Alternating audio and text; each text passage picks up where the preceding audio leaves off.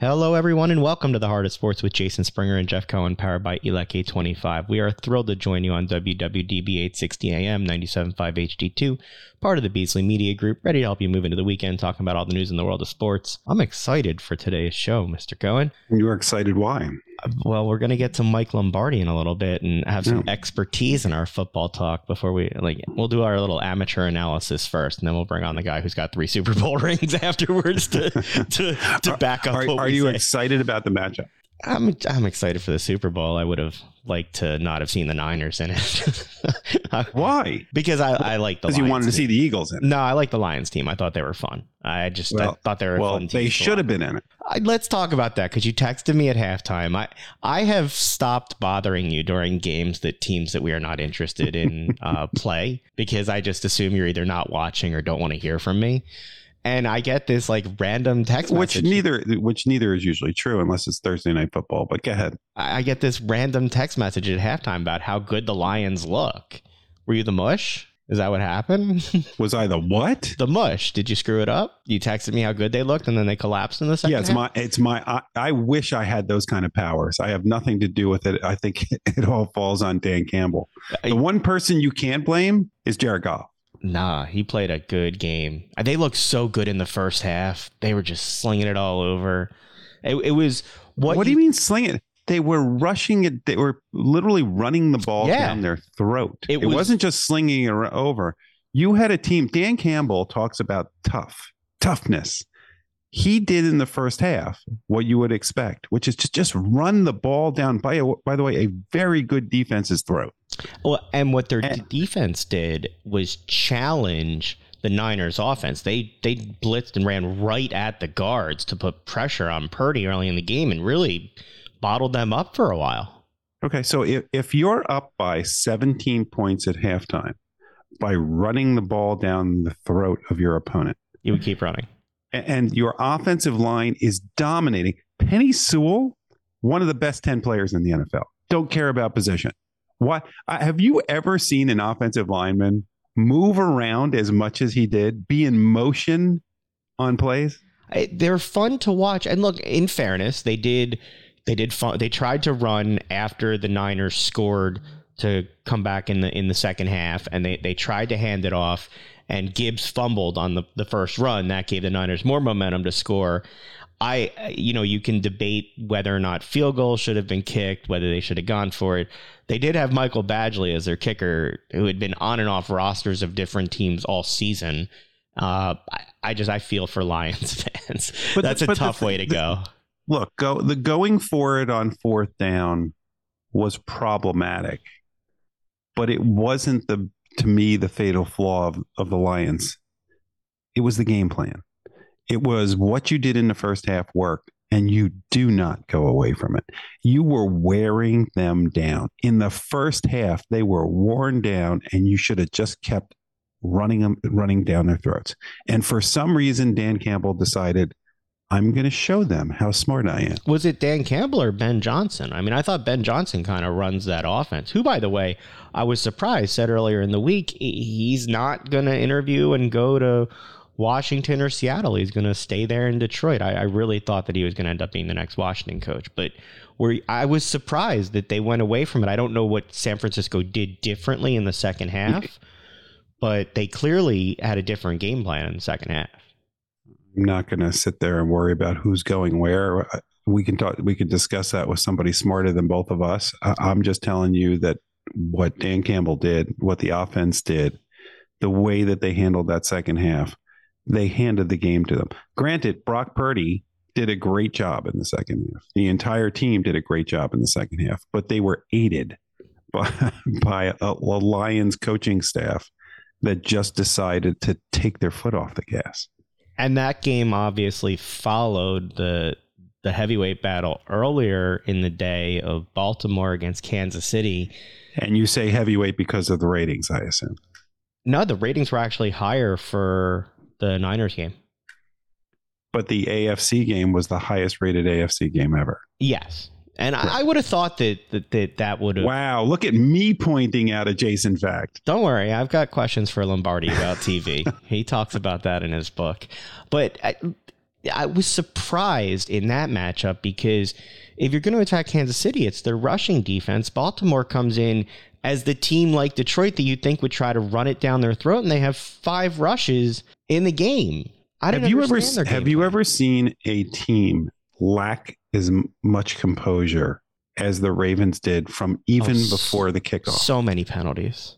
But before the kickoff, I mean, look, the Ravens have had a history of this kind of nonsense in some of their players, but it just seemed like they had no composure throughout the game, even in big moments. How many 15-yard penalties did they have? How many times did they have a big play? And Zay Flowers, taunting. He should be not showing his head anywhere. For him to make that big play and then blatantly taunt the opponent and take away the momentum and then decide that he can't hold on to the ball for one more foot. That was a great defense. A great defensive play. That was a really good defensive play, though. I mean, you got to give it up sometimes to the other team too. And I'm not giving credit to the Chiefs. I'm just telling you that the Ravens' lack of composure to me was the headline of that game. Dominance, besides Taylor Swift, the dominance of. Why? I don't get it. Why are people so upset about that? What's the difference? I don't know, but my guess is the reason that the AFC Championship was the highest rated ever was probably because she was there. Yeah, the NFL's thrilled that Chiefs are in the Super Bowl because she'll be there. But I don't get it. Why do people lose their mind? She's on the TV for like 26 seconds during the game. Who cares? They show me the guy who's... I just think it's funny. They show me the guy who's naked with his belly painted with the letter of the team over and over again. What's the difference? And the guy who cries. Like, don't forget that they always have to show the guy who cries. There's always somebody in the stands with their head on their hands, doing the surrender cobra thing. I mean, people can focus on that person. But the fact is, Travis Kelce setting records, passing Jerry Rice. He was dominant in that game. He really was. The short time that it's taken him to break that record is amazing. But again, we're based in Philadelphia. You got to give it to Andy Reid. Andy Reid, for the last 6 seasons, has taken them to the AFC Championship, and he's now going to the Super Bowl again. He's now solidified himself. If he didn't before him, which I think he already did, he's a Hall of Fame lock coach and potentially one of the top 10 coaches of all time. And they just keep winning. Do you agree? Yes, absolutely. I didn't enjoy the revisionist history this week of we never should have let Andy Reid go. Like, we won a Super Bowl since he left. It had run its course here. He needed a different place. And Andy's adjusted. I mean, he continues to be on the cutting edge of his offense and what he's done. And look, they don't have some of the weapons this year that they've had in past years, and they're still back there. Well, but part of the reason they're back there, obviously, in addition to Pat Mahomes, is the defense has become clutch. Yeah. And you got to give credit to Spagnuolo.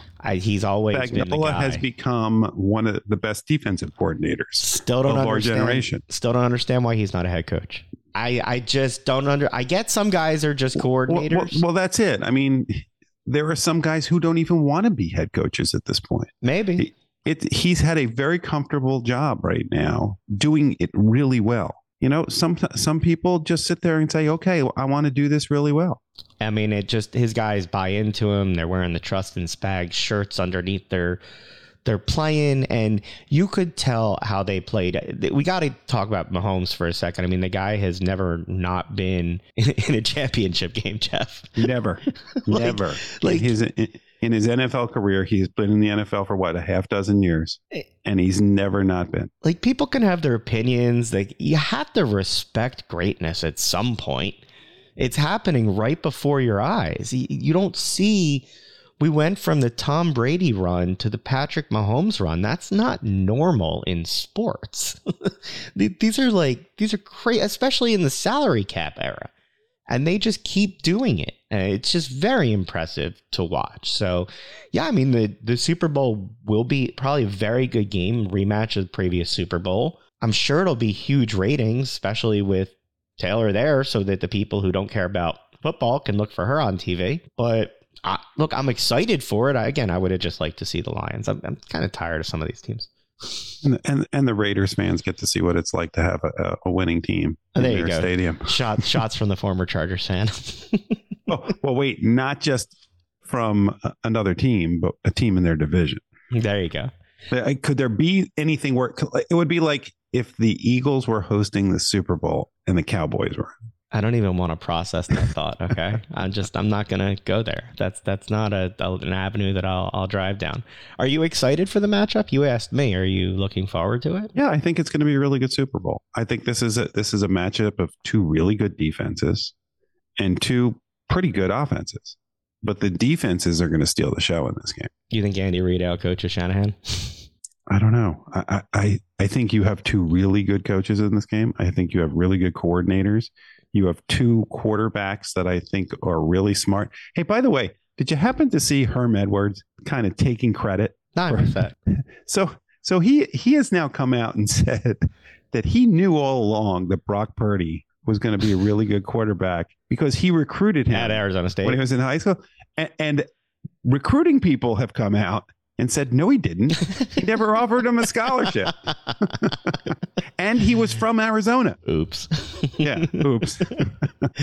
Oh, that's funny. Why don't we leave it there and we'll bring on somebody who knows much more than we do and keep the conversation going. Let's talk some football. Bring on former NFL executive, author of the books Gridiron Genius and Football Done Right, and host of the GM Shuffle podcast, Michael Lombardi. Michael, thank you for giving us some time. Congratulations on the next book.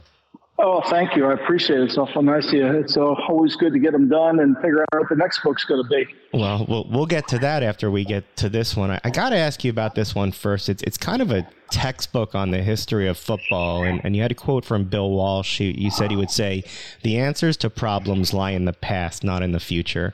Can you talk about the origins of the book and the importance of the history of the game you were able to learn from the great people you worked with? When I would get on the team bus when I worked for him, I would sit behind him on bus one, and he was always doodling Clark Shaughnessy plays.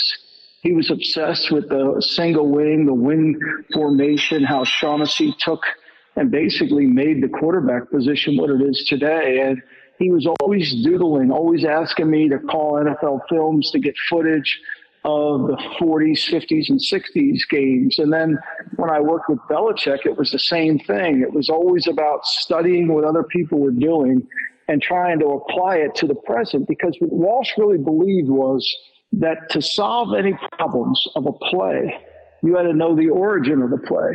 You had to know exactly what was the reason for the play. So when the play broke down, you could go to the players and say, here's why it didn't work. Whereas you steal a play from somebody, you don't have that answer. So talk to us about why the NFL doesn't do a better job tying the past to the present. We see baseball, you know the history of everything. Yeah. In football, it seems like we kind of run away from what made this game what it is. I can't answer that. I don't understand it. Like, there's so many opportunities. The Coach of the Year award should be the Paul Brown Award, because he developed coaching, as I write about in the book. You know, the Combine should be the NFL, the Al Davis Draft Combine, because no one loved the draft more than he did. You know, it should be, we should honor the great players from the past. And, you know, we have the Lombardi Trophy, but what would we still call it the Lombardi Trophy now? I mean, it's kind of like it was, he died so young. I think people felt like since he was the first coach, let's give it to him. We haven't thought that way in a long time. And I think that we lose sight of how great some of these older players were. You mentioned Johnny Unitas to somebody today, and they think, oh, he couldn't play today. Johnny Unitas, we've seen Johnny Unitas play today. His name was Peyton Manning. It was just in a different uniform. You know, we hear that all the time, comparisons of different eras, and people say that you can't do it, or that people in prior generations couldn't play in this generation. Why is there this misperception that players from previous generations couldn't play in this generation? Because I think everybody thinks everybody's faster and everybody's more athletic and bigger. And to a degree, that's true, right? But could Bob Gibson pitch today? Of course he could. Could Johnny Unitas play quarterback today? Of course he could. You know, he would adapt to the game. We just have this notion that new is better, right? And we see it all the time. I mean, compared to basketball, they don't talk about some of the older players in the same esteem that they talk about the ones today. Could Bill Russell have played today? That's a joke. Of course he could have played today. Could Deacon Jones play today? Sure he could have played today. I mean, some of these quarterbacks, Bradshaw, Unitas, the great Marie, I mean, if they would have been protected like these quarterbacks today, they would have been unbelievable. So we just don't understand it. We don't have anybody teaching us about the past. We don't have anybody really understand the origins of how this league started. Nobody knows that it started at Ralph Hayes' Oldsmobile, nor do they care. And to create a sense of belonging, one of the things you have to do when you're building a team is to create a sense of belonging. If you work for the Philadelphia Eagles, you want them to know about Steve Van Buren. You want them to know about Chuck Bednarik. You want them to know about those Kelly Green uniforms. You want them to know about Franklin Field because they represent that era. They represent that uniform. Why is the Michigan-Ohio State game sold out in the year 2050 and the kids that are going to play aren't even born yet? Because the uniforms, people go to the uniforms. And that's part of the history and tradition. Now, we have a lot of new owners that come into the league, and they want to start their tradition with when they built the team. Yeah, you mentioned Bill Belichick earlier, and the idea of new is better. Is one of the struggles that's going on now with owners is that they are caught up on this idea of new is better instead of looking right out there and seeing one of the greatest coaches of all time? Well, I don't think they respect they justify it. I mean, how is he not even getting interviewed? I mean, the Washington football team is flying to interview Aaron Glenn. His defense ranked 20th in the league this year. I mean, he's a good coach. They're not even going to stop in Boston to interview Belichick. They're not going to stop in Nashville to interview Mike Vrabel, and yet they're going to tell their fan base we're committed to winning. Seriously, are you? Are you committed to winning? There's two coaches out there that are proven winners. You're not even talking to them. You're talking to people that don't really have ever been in the position before. But Ross said this to Paul Zimmerman in 1975. He basically summed up what we're experiencing today, that we have a owner that doesn't understand the game. The owner's listening to the president's listening to the GM, and they're all in job protection mode. They're all protecting their desks. They all don't want anybody coming in. I mean, the Atlanta Falcons hired Raheem Morris, wonderful coach, right? Terry Fontenot got to keep his job. That's great. But if you're Terry Fontenot, why wouldn't you hire Belichick? Your team's been 7-10 the last 3 years. You've been drafting skilled players and still don't have a very good offense. Like, why wouldn't you want to make this work? Well, because he might challenge you. You might not keep your job based on his level of expectation. I think that goes on. And there's a lot of mediocrity in the league. Walsh said this to me. Don't ever think this league is the best and the brightest. Yeah, I mean, and it doesn't stop there. It's not just the current hiring of coaches. You talk about it in the evaluation of coaches when it comes to the Hall of Fame. You have lots of critiques in the book about the politicking that goes on and the lack of clarity and criteria. You mentioned Marty Schottenheimer, who's still not in there. Can you talk about what seems like the disrespect for coaches after they finish the game, too? Right. I mean, we finally, they didn't even mention Buddy Parker's name on the broadcast this weekend. And he was the coach of the 57 Lions. He's the last head coach that won titles for the Lions. They never mentioned his name. Nobody talked about Buddy Parker. And nobody mentioned that Buddy Parker started nickel defense. If you went to New England when Belichick was coaching there, or if you went to Alabama and Nick Saban was coaching there, and they called for their nickel defense, they would ask who's playing the star. Buddy Parker invented the star position, the terminology, the name. That came from him. They didn't even mention his name on TV on Sunday. It was like he never existed. He was the coach of the team. He started nickel defense. He started the 2-minute offense. He started the 2-minute defense. He's responsible for so many advancements in the game, but we've just forgotten about him, and no one's taught this generation about him. And so what's happened in the past is we just dismiss these coaches that have come from different eras as if they didn't exist. Marty Schottenheimer is one of 8 men who has won 200 games. 200 games. There's only 8 other men that have won 200 regular season games. And yet Marty Schottenheimer can't get a sniff because the people on the committee, the Peter Kings, the Mike Sano, all those guys, they don't really value that. They don't realize how hard it is to win regular season games. It's hard. It's really hard. 200, one of 8 men. There's been 530 guys call themselves head coaches in the NFL. Only 8 have won 200, and yet we won't let one of the 8 in. Jeff's on mute there, so I'll talk with his mic. There you go, Jeff. Do you believe that Marty Schottenheimer is not in solely because he hasn't won a Super Bowl, or is there something more to it? Because anybody, I think it's that. the eye test.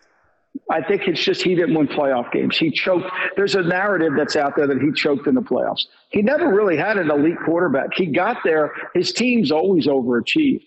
But there's a narrative. I mean, George Allen's in the Hall of Fame. He didn't win a Super Bowl. He went to one. He had a 71% winning percentage, but he only coached in 100 games. I mean, he got in. A lot of it is the politics of it all. Who's friendly? Who's pushing you? Who's behind you? You know, these voters are tough. They have their own agenda too. I mean, we see it all the time. You mentioned in the book somebody like Preston Marsh who's in there who probably shouldn't be in there for setting back the game with race relations. How is he still in the Hall of Fame? I have no idea. How has nobody raised that question? Now, nobody in the committee has. I've been contacted by nobody from the committee about my book because they don't want to acknowledge that we need a criteria, that we do need a criteria for the coaches. Like, if you set a criteria, it takes away their ability to politic. It takes away their ability to do a friend a favor. And I don't think it should be that way. I think you should set a criteria. That's the only way you know how to draft players. You build with a criteria. So, like, if you win, as I put in the book, like Pete Carroll's a Hall of Fame coach. I'll promise you, Pete Carroll will struggle to get in the Hall of Fame. In my mind, based on my criteria, he gets in. You know, Mike Shanahan, he gets in. Marty Schottenheimer gets in. And I've used present-day coaches and guys that have got, like Tom Flores, his win percentage, he got in. In my criteria, he wouldn't have. In Vermeil's criteria, he wouldn't have, but he got in. You know, he got in. And I'm not trying to throw anybody out. I'm just saying, let's set the bar now so that we can get the right people in. Is it just a criteria issue, or is the group of people that are deciding it, the kind of people that are deciding it, part of the problem? I think a little bit of both. And without a criteria, it becomes who can yell the loudest in the room and who can make the best argument. And there's no one in the room that's ever coached in a game. You're asking people to judge coaches who've never coached. I don't have a Hall of Fame vote. Nobody's even asked me to give me one. I write. I haven't gotten asked for that because obviously I don't know enough about the game to vote. So I don't know what the criteria is to vote. I can't vote for the MVP of the league or the Hall of Fame. And to me, when you set a criteria, it takes away all the bias. It takes away the narrative, the false narratives that get set, right? It does. Look, George Seifert's won 2 Super Bowls. And what they'll say is, as I write about in the book, his second stint killed his first. Or they'll say that Seifert just rode the coattails of the 49er organization. I don't know. Maybe it's true, but they didn't lose. Barry Switzer rode the coattails for 1 Super Bowl, and he got fired because he couldn't duplicate it. So why didn't he ride the coattails? You know, you also write in the book a lot about TV and how the game came to be broadcast the way it is, personalities like John Madden. You mentioned earlier in the interview about how they didn't cover the history in Detroit in the broadcast. Can you talk about the current landscape and how the game is broadcast today in the context of history?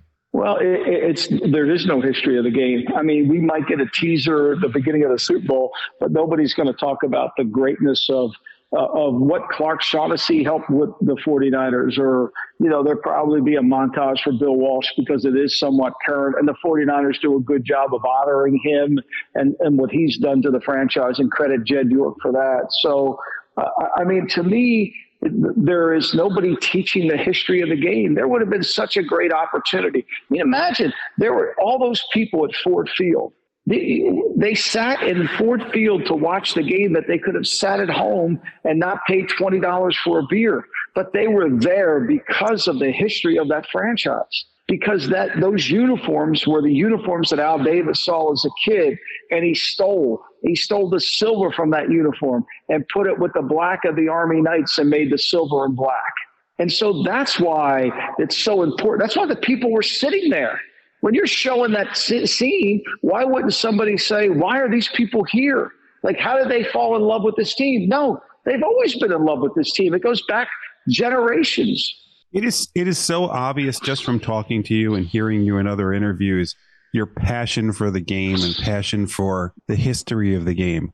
When you were a general manager, when you were in front offices, did you recognize even back then how important the fans are and the history of the organization was? And how do you pass that along to today's front office personnel?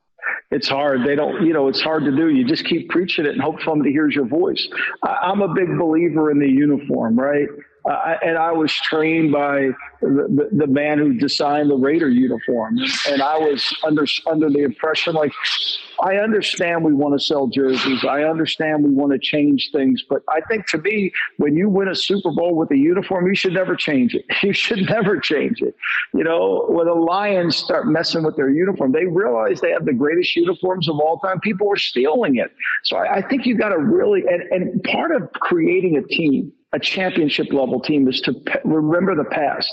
If you went into the Patriots cafeteria, there would be pictures of players and executives in there that Belichick would eventually ask all the people on the team, the rookies, when they came in, who's 56 in that chow hall?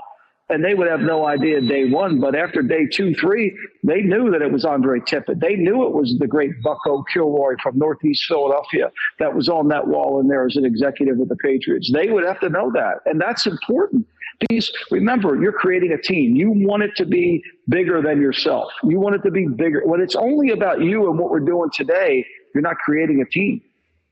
We know you have to go. We could ask you questions all day long and appreciate the time. Before we do, though, you're somebody yourself who has 3 Super Bowl rings. Talk about the excitement of the Super Bowl experience and what you think about the matchup we got with the Niners and the Chiefs.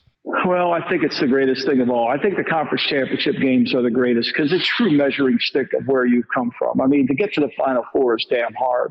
And I've been to 7 Final Fours. I've been to 4 Super Bowls. So, there's times you don't get to go to the next level. And so there's nothing like it. There's nothing greater than winning, than being declared a champion. And it's a team effort. And the one thing I would say more than whatever I experienced in life is the team atmosphere around championship teams have all been identical. You may not go bowling together, but everybody worked for each other. Everybody loved one another. Everybody fought for one another through adversity. And that feeling is something that you can never replace. Well, look, we really appreciate you giving us the time. We wish you the best of luck with the book, and we hope we get to talk some more football with you another day. Thank you so much. Anytime. And Mike, what's the next one? Oh, yeah, that's right. The next one I want to write about is, I really think we've lost the art of strategy in coaching. And I really want to write a book with a business guy, somebody who comes from the business sector, who understands strategy, like Roger Martin, who wrote a book called The Opposable Mind, that can combine how to make the better coach, how to make a coach go from a tactician to a strategist. Well, when that book comes out, we can't wait to talk to you about that, hopefully, too, because that sounds fun. Thank you. I appreciate it. Have a great one. Thank you. Operating engineers are the men and women that move mountains. And the Engineers Labor Employer Cooperative, ELEC, puts them to work. They create opportunities for the men, women, and union signatory contractors of Local 825, repaving our roads, keeping our homes bright and warm, and even building our favorite team stadium. We understand infrastructure. That's why ELEC and Local 825 are ready to get to work. Thanks for sticking with us. What a fun time talking to Michael Lombardi. Talk about somebody who loves the game, Jeff. Well, I thought it was interesting that he talked about Belichick, not just his own experience with Belichick, but how are these owners not even talking to him, not taking the potentially the greatest coach in the history of the NFL, not even bothering to talk to him. And now we know of the openings that were available this offseason, they're all filled now. The music has stopped, and Mike Vrabel, Bill Belichick, Pete Carroll, some big names that don't have a seat when the game ends. So, what do you think of the hirings? Washington decided to take Dan Quinn from Dallas. Seattle went very young with Mike McDonald. Any thoughts? I mean, obviously, we've talked about Harbaugh's hiring on this show. I still love the Raiders bringing in Antonio Pierce. I like that they kept bringing him in. He was already there. That they didn't have to keep him. They should have. They didn't have to keep him, but they learned their lesson last time when they didn't keep Rich Bisaccio or whatever. I can't remember if that was his name. But did you see who they were considering for his OC and who they're bringing in for his OC? John Gruden. They were considering Chip Kelly, and it looks like they're going to bring in Cliff Kingsbury to be the offensive coordinator there. The Raiders are? Yes. Are the Raiders moving up to get Caleb Williams? Because all the rumors were that Caleb Williams wants Cliff Kingsbury wherever he goes. I don't know. That's what I saw was the news. So we'll see how that all shakes out. How should I? So, hey, can we congratulate Josh Harrison doing the least inventive thing possible and hiring Dan Quinn, who I guess at no point did that ownership group say the Lions torched them. Just torched them. And by the way, people should not forget that Dan Quinn, when he was the Falcons coach, was terrible. Blew the Super Bowl. Yes. I ain't mad at them. I think they were caught a little bit. Eagles and Giants fans should be very excited. Yeah, exactly. I guess Dallas got weaker because they have to install a new system, and Washington now has that as their defense. I think that they were kind of caught flat-footed when Ben Johnson decided he was staying in Detroit. And that was kind of that's poor ownership. You're interviewing candidates. The candidates are also interviewing you. So if you put all your eggs in an offensive coordinator and were caught flat-footed, shame on you. So in Philadelphia, we went from 1 year of experience calling plays to 25 years between the two coordinators. How should I feel as a dispassionate person watching this, Jeff? Here's my question about Vic Fangio and Kellen Moore. You now see that Vrabel wasn't hired as a head coach. You have other really good coaches out there that weren't hired as head coaches. Did the Eagles move too fast? Would you rather have Ron Rivera or Vic Fangio at this point? Would you rather have Mike Vrabel or Vic Fangio? I'm not saying they're willing to take a coordinator's position, but shouldn't you have investigated those instead of Fangio, who now reports are leaking out didn't get along with a lot of his players? Yeah, and I saw reports on the other side that the players kind of wanted the Miami lifestyle. I don't know what to think of Fangio. I've told you all along, my thing is, if they're going to run this type of defense, the Vic Fangio style of defense, where his disciples were Jonathan Gannon and Sean Desai, if you're going to run that defense, which I don't like that defense, have the guy that created it. Mike Lombardi talked in the show about the origins of play calls, where they come from. You know where these play calls came from because it's Vic Fangio that designed them. So at least if you're going to run this scheme, have the guy that knows it. Now, I still don't like it, and I'd prefer some other people. No, that's ridiculous. Why? Bill Walsh ran a scheme and then had a whole bunch of disciples who were able to change the scheme and make it their own, including Andy Reid. Who, according to Vic Fangio came up with something doesn't mean that he's the best guy for the job. And you just admitted that, hey, by the way, you don't even like this defense. I don't think he's the best guy for the job because I would have changed defenses. But that's not an option I was given as an Eagles fan. They wanted to keep this style defense, just like they wanted to keep Nick Sirianni there. So all I can do is react to what I'm given. It's not like the Eagles have personnel that is you're pinned to this defense. No, they don't even have linebackers. And Fangio depends on linebackers and safeties. Look, if this is what the Eagles want to do, if I were you, I wouldn't be happy about it. I'm happy that it's not Sean Desai. Again, if you're going to run it, have the guy who knows how to run it. I don't know what to think of Kellen Moore other than I will find out that men can go in motion running an offense. That I know will happen with Kellen Moore here. But I don't know what to think of what I saw on the field with Jalen Hurts. Was he hurt? Did he lose a step? Was he unwilling to run? Was he not being put in positions to do it? I talked to Devontae Smith's interview. I've heard a lot of those interviews. That he just wants him to come in and let them be them. What is this? What does that mean? I don't know. We've had that. What is going on around here? How did the Eagles team that was so cohesive 12 months ago, become this team that everybody just wants. It's almost like they've all channeled their inner James Harden. When this organization has a way, they want football freedom instead of basketball freedom. That when things go south, the public gets lots of scapegoats. There's lots of leaks out of that building and that team. And you're seeing that right now. And I have concerns that they're not leaks. There are. Devontae Smith did an interview. But those guys are responding to stories that are being put out there. Are they going to trade AJ Brown thing, which is a media creation? You are just willing to just give them excuse. If you were a Cowboys fan right now, would you be doing this with Micah Parsons? Do you know what the cap hit is to actually trade AJ Brown? I don't think they can. That has nothing to do with the fact that everybody seems to be a malcontent right now. Well, look. There's clearly that everybody wants football freedom. There's clearly something that went wrong in that locker room, and I don't know what it was. But whether it's the people talking publicly on the record or the leaks that are leading to stories off the record about Jalen Hurts' leadership, things like that, those are the types of stories you see from a dysfunctional team and a dysfunctional organization, not a team that everybody's on the same page. And that's what concerns me more than the X's and O's and the play calling and strategy is what the hell's going on in there? And did they make enough change to change it? I don't know that. I don't know, but right now, the only team that doesn't look dysfunctional at this moment is the Giants in this division. Which says a lot. So, hey, can we talk about Micah Parsons knowing it all after 3 years in the league? Go ahead.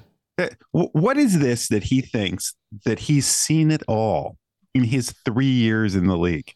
He's seen a lot. He has seen it all.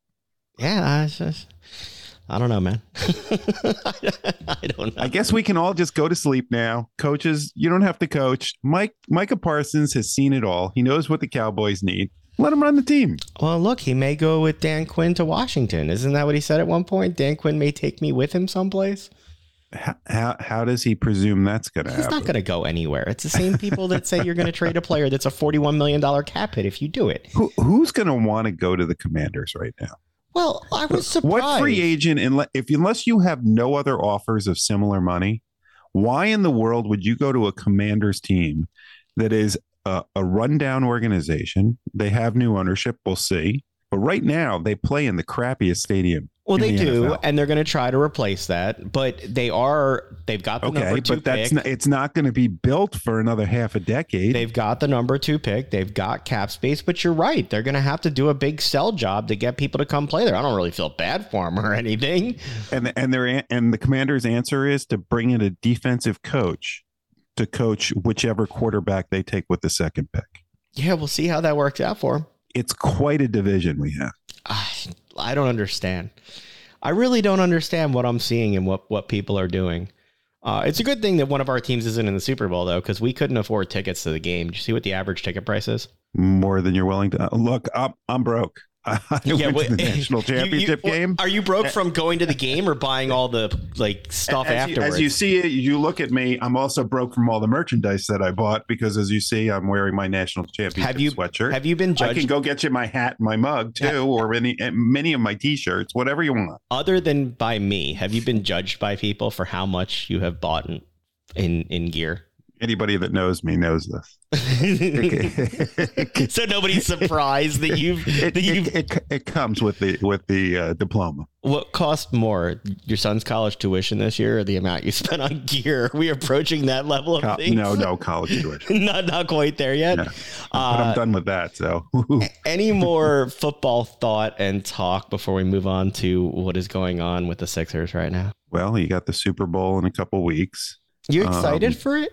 We have time to talk about that next week. I don't think we need to do the 2 weeks. Let's talk football. We did enough talking about it with somebody who has a lot more knowledge and experience than we do. Are you going to watch the SpongeBob broadcast on Nickelodeon? That's my last question. No, you will. My kid wants to.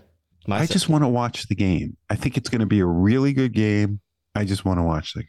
Yeah, it's definitely going to be fun. By the way, biggest surprise hiring, Mike McDonald. Yeah. That came out of left field for me. 2 years ago, he was the defensive coordinator for Michigan. It's a very fast ride, for sure. I mean, look, by that, Jesse Minter will be a head coach in the league in 2 years now that he's the DC. He might. I mean, he's the DC Where'd he go to be the DC with Harbaugh? Chargers. Right? For the Chargers? He went with Harbaugh. How about the story with the Panthers hire coming out? Dave Canellis, right after he gets fired, about his past. Why don't you tell us a little bit about it? Because I'm sure that you have that book on your shelf. He, I guess, had a porn addiction and other things. And he and his wife have now written a book to be very open about it, to help people who have had that problem. Yeah. More power to them, I guess. Look, that's what David Tepper needed. By the way, I guess I was wrong. That might be the surprise hire of the That was the surprise hire to me. I mean, McDonald's is surprised, but he's kind of a fast riser. But Canellis is the one that and Brian Callahan, they really surprised me, especially with some of the names that were out there. It just, and then you have the coordinators that haven't gotten jobs, the Bieniemys that were hot names in past years that still haven't gotten jobs. So you got a lot of. I will tell you, I don't know who was advising Bieniemy over the last few years. I'm just going to tell you, the Bieniemy's best move was the one he didn't make, that he should have made, which was he should have taken the Colorado job years ago. He is a legend in Boulder, Colorado. He would have went there. He would have been able to revitalize that program, show that he could be a head coach, and then come to the NFL if that's what he wanted to do. When Deion and leaves, now I think he's lost. I would be willing to bet you he never gets an NFL head coaching. When Deion leaves, he can go back and coach Colorado. Because I don't think he's going to get a head coaching job before that. He's not. It seems like the carousel's moved on. There's other hot coaches. There's going to be these big name guys that are out there. So, I mean, we'll see. I had a friend who's a Jets fan saying they should fire Saleh and pick up one of the guys that are out there. I'm like, all right, wishful thinking, man. Yeah, there's some dysfunction there too. But yeah, I think I'm tired of talking about NFL dysfunction. So why don't we just move on to NBA dysfunction, and we can talk about Joel Embiid and all the rules, and you could tell me what you think of what happened, that now Joel Embiid is the season at risk. Is this going to require surgery? What's going to happen next? I find this whole thing beyond frustrating. First of all, the Sixers still haven't said what the first knee injury was. Okay, he missed 5 games. He missed 2 games on the road trip. All they keep saying is that he's getting swelling. So you don't know what the original knee injury is. Yeah, but supposedly it was better because he wasn't on the injury report at all before I call he got BS, injured. and he should have got $75. They got a $75,000 fine. He should have been on the injury report, because if you watch the warm-ups, and he shouldn't have played. And you watch, well, he didn't play that game. He didn't play. They got fined because they didn't. But he played the next game. Well, let's talk about Golden State. Let's talk about the Portland game that he didn't, where he wasn't on the injury report, warmed up, according to reports, couldn't even jump in warm-ups. Mm-hmm. So my question is for the team first. Why didn't you stop him? Why didn't you put him on the injury report earlier? This is not a surprise that he is injured. This reaction to the media criticism of him ducking games, and the team has to be responsible here and protect the player. Who are you criticizing here? Are you criticizing the media? No, I'm criticizing the team. Oh, okay. No, the media is going to do their job, but the team has to make sure that they don't react. Joel Embiid has not played in Denver in 5 years. Well, in 2 of those seasons, they didn't actually play in Denver. Okay. One of the seasons was COVID, and 2 of the seasons he had a legitimate knee injury. So, yeah, you can go back and say that. Okay. But the story is more. Now, whether or not he ducks players or misses games, that's a separate conversation from whether he was actually injured and should have been on the court. And if you watched the game in Golden State, he was lumbering the whole game. His movement was awkward. I told you about that video where he goes to jump and his knee just kind of gives out. Mm-hmm. I don't know why he was in the game. They were down 14 points with 6 minutes left. They had played better and come back without him on the court. And then all of a sudden, Kuminga dives on his knee, and now you've got a torn meniscus. That's not healing tomorrow. They didn't call it torn yet, did they? They did. It came out late last night. I thought they said damaged meniscus. No, I saw a tear in the meniscus. All right. And that's the concern is, look, a couple years ago when he did it, he needed surgery to get that repaired. Now, they're not talking about that, but why'd you put him out there? Because he has to play in 65 games to be eligible for the MVP? because somebody's criticizing him for not playing against certain teams? Who cares? If he's available in the playoffs, that's what matters. Well, I don't think the Sixers pushed him out there. I think he pushed himself out there. They didn't stop him. He pushed himself out there, and you know what? Shame on him. He's the guy who keeps saying that the only thing that matters is a championship, and he decided to put himself and another piece of hardware ahead of the real hardware that he needed, because this is ridiculous that he would go out there if he thought that he was injured or could risk injury, especially with his history. Yeah. This is a guy who came into the league injured.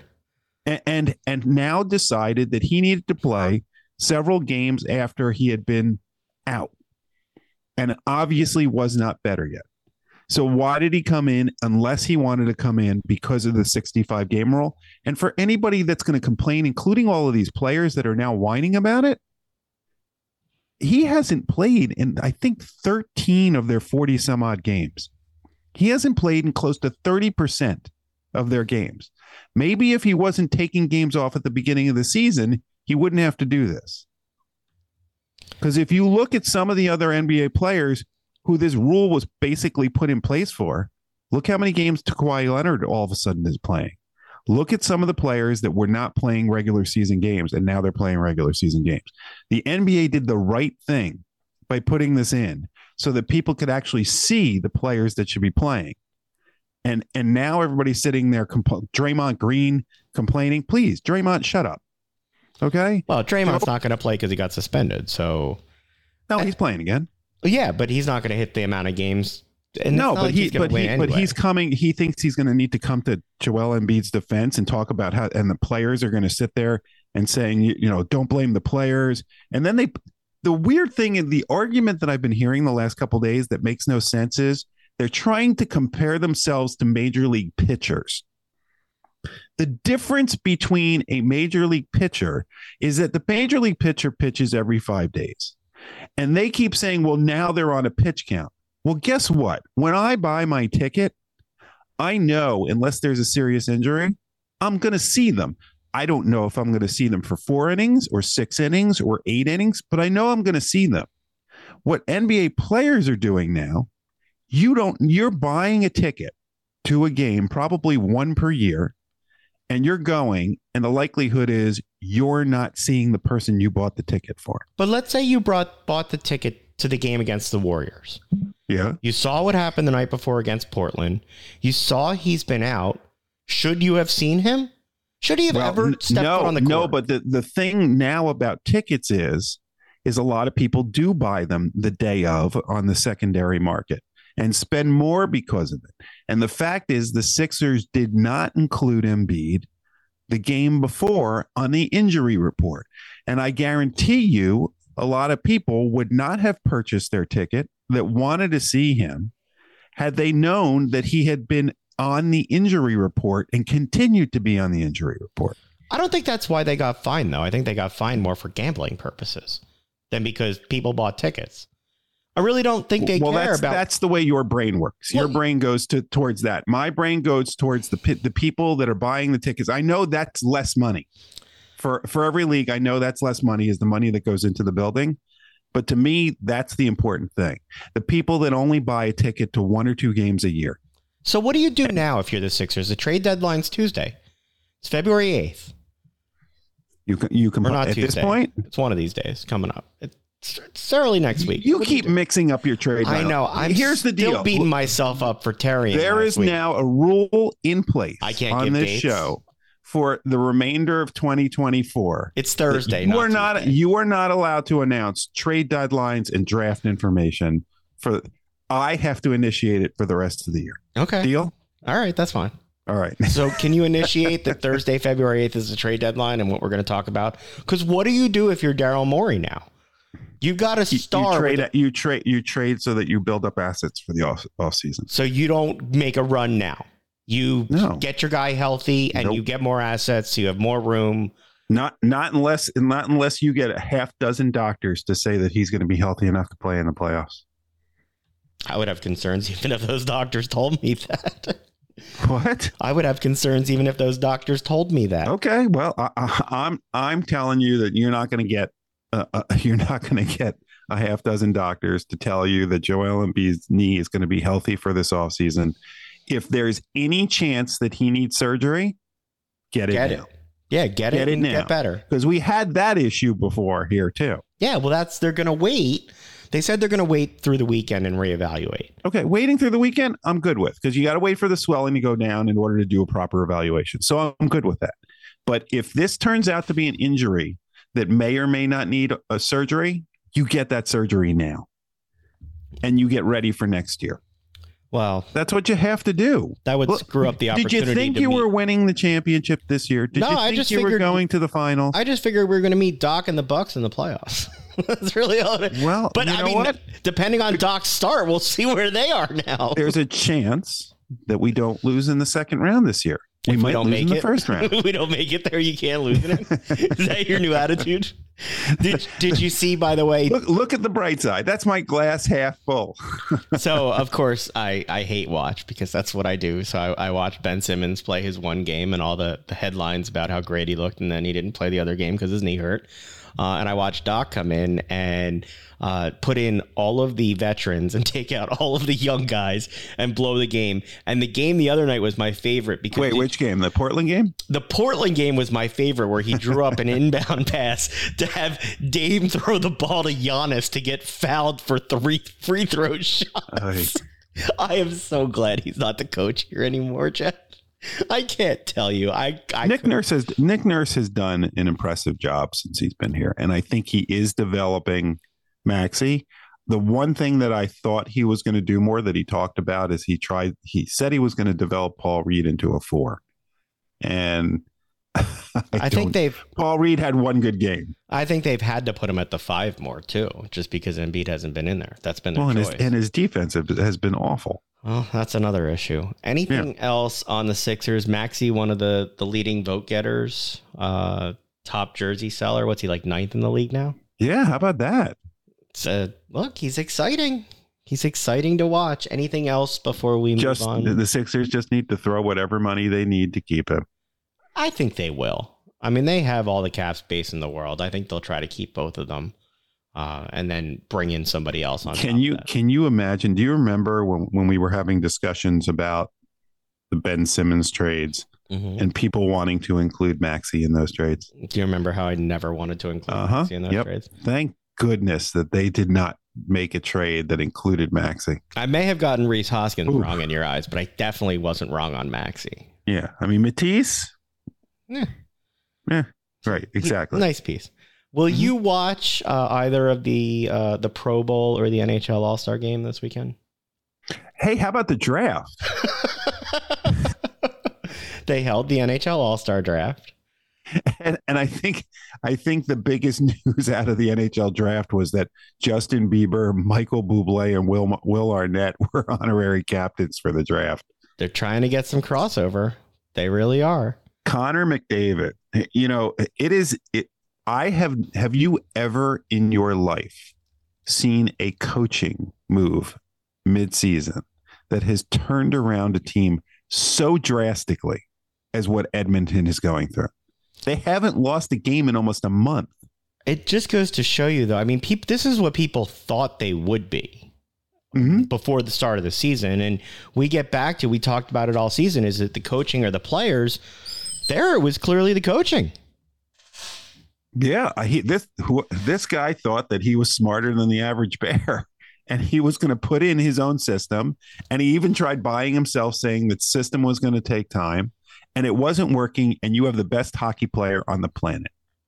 I mean, it's not even close. Nate McKinnon might be up there, but it is amazing what Connor McDavid is able to do and what Edmonton has done since firing their coach. He is really fun to watch. I mean, hockey's fun to watch. The Flyers kind of stumbled into the All-Star break. You think they're going to find themselves coming out of it a little bit, or look, one of the things that they had going for them was they had 2 really good goalies, and they were interchangeable in net. And now Carter Hart is gone probably for the season. Oh, I don't think he ever plays for the Flyers again, regardless of what happens. Maybe his contract's up at the end of the year, From everything you hear, this case probably won't be heard until 2026. Okay, so then you have Urson and nobody really good behind. Probably one of the so that's a lot of pressure to put on a young goalie who hasn't had that pressure yet, and he's not going to be able to play a majority of the games. So they are going to take a step back now. But as you get closer to the trade deadline, which we won't make you say the date, March 8th. Are you sure about that? After screwing it up last week with Terry, and I made sure to get it right, or 2 weeks ago.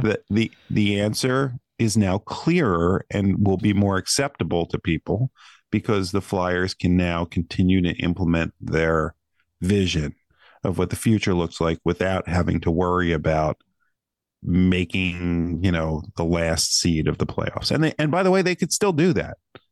They still have enough things. They just have to figure out what they're going to do. Like, I'm still confused over what's going on with Morgan Frost. Well, I mean, Tortorella kind of puts him in and then doesn't. Eventually, they're going to make some trades, though. I don't know if you saw. It looks like because there aren't that many centers out there in the league, Scott Lawton is getting some attention. I mean, if you're struggling, he's not had a very good season. No, and at this point, I think we've talked about this. You take the assets you can get. This isn't your final version of your team. So you make the moves now to get to where you want to be. Yeah. Will you watch the All-Star game at all? Do you care? I might. Yeah. I'm not watching the NFL nonsense. I do not need to see flag football and skills competitions in that stuff because it's just so contrived. I really thought that NFL does not need this. They just don't. Like there are times when you have to say to yourself as a product, do I just want to put crap out there just to put it out there, or do I want to always have a high quality product? And the NFL, for the most part, except for Thursday Night Football, has a high quality product. This is not part of it. That's going to be the last word for this week. Thanks so much for joining us. Make sure to join us next Friday night to help you start your weekend in style. Have a great one, and we'll talk to you next week. Bye-bye.